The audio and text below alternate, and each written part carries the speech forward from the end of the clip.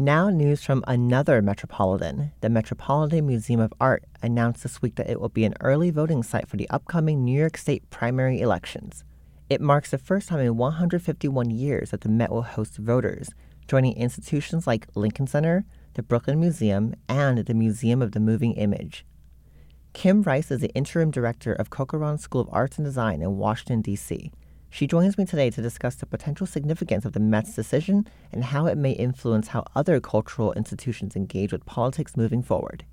What is the history of museums and cultural institutions in the U.S. participating in civil/political activities? I think that it is a fairly recent phenomena of the last, honestly, couple of years. American museums are really part of sort of the civil fabric. And this is probably one of the most explicit ways that they demonstrate that. And what do you think prompted the Metropolitan Museum of Art to, choose to take on this role for the first time in 151 years?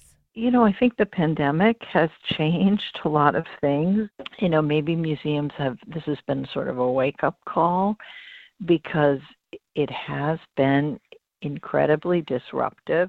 And I would think that one of the ways that leadership might react would be realizing, we all need each other, and it's very important that museums, demonstrate their relevance and also be part of the city and the town or wherever they're located, part of that life. So I think it's actually great that the Met is going to do this. What do you think are some of the more specific obstacles and challenges that museums will face simultaneously serving as a cultural institution, but also a place to, facilitate voting?